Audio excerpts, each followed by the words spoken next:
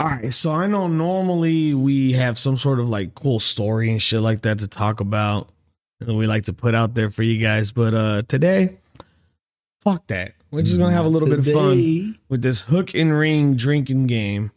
So, I mean, if you guys haven't played this yet by now, the object of it is you swing the fucking ring, you try to get it on the hook. If I make it, I move it that way. If he makes it, he moves it this way.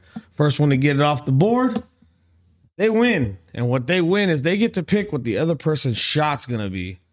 I have some of these 99 proof liquor bottles. Well, I got chocolate, butterscotch, apple, and grape.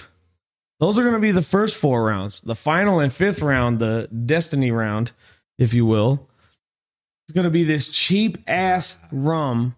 And I'm talking like you go to the store and then there's the store brand rum.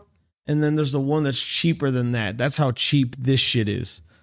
And all I did to try and sweeten the deal a little bit was add a fucking bag of blue raspberry Sour Patch Kids in it. Yeah, I don't want that Dollar Tree rum. Yeah, well, you about to catch that because you about to catch this L, baby. Yeah, right. So, with that being said, let's get it started.